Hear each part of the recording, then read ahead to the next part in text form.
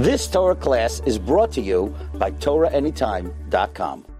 One should not forget that when that is done, it needs to be done beheseva, which means you be leaning on your left.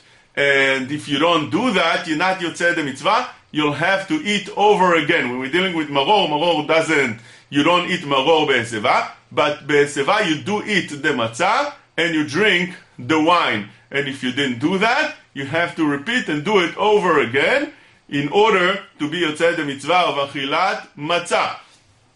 When we're dealing with ladies, there is a machloket, Sfaradim and Ashkenazim. According to Sfaradim, ladies also eat beheseva. The Ashkenazim hold that ladies don't have to eat beheseva. They rely on the Avi Ezri, and they say that today, since it's not a common thing, you don't have to do it.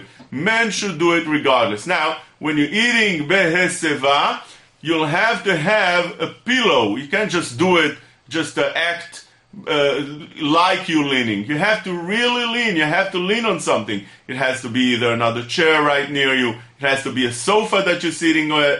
It has to be a pillow that you're putting. So the heseva needs to be at least on 45 degrees angle, says the Or LeTzion.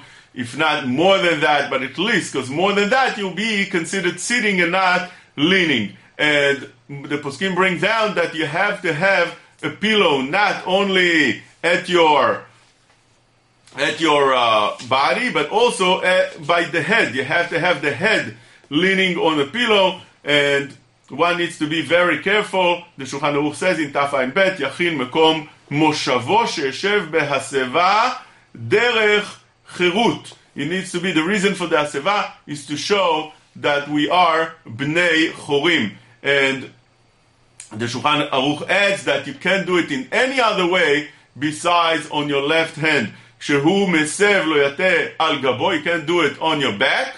You can't lo al panav. You can't lean forward and put something that you to support you. No, lo al yamino. Can't be on your right.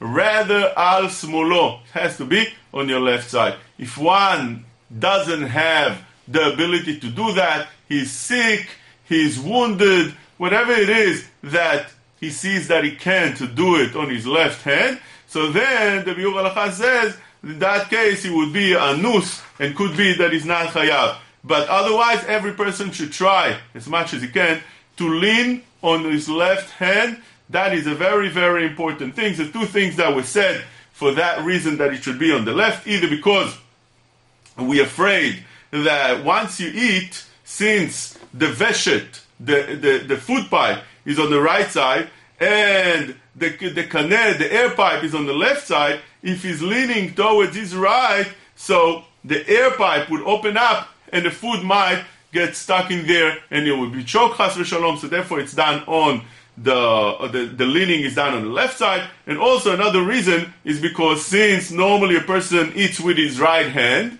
so therefore he needs to lean on his left, so he has his hand his right hand free to serve him and eat.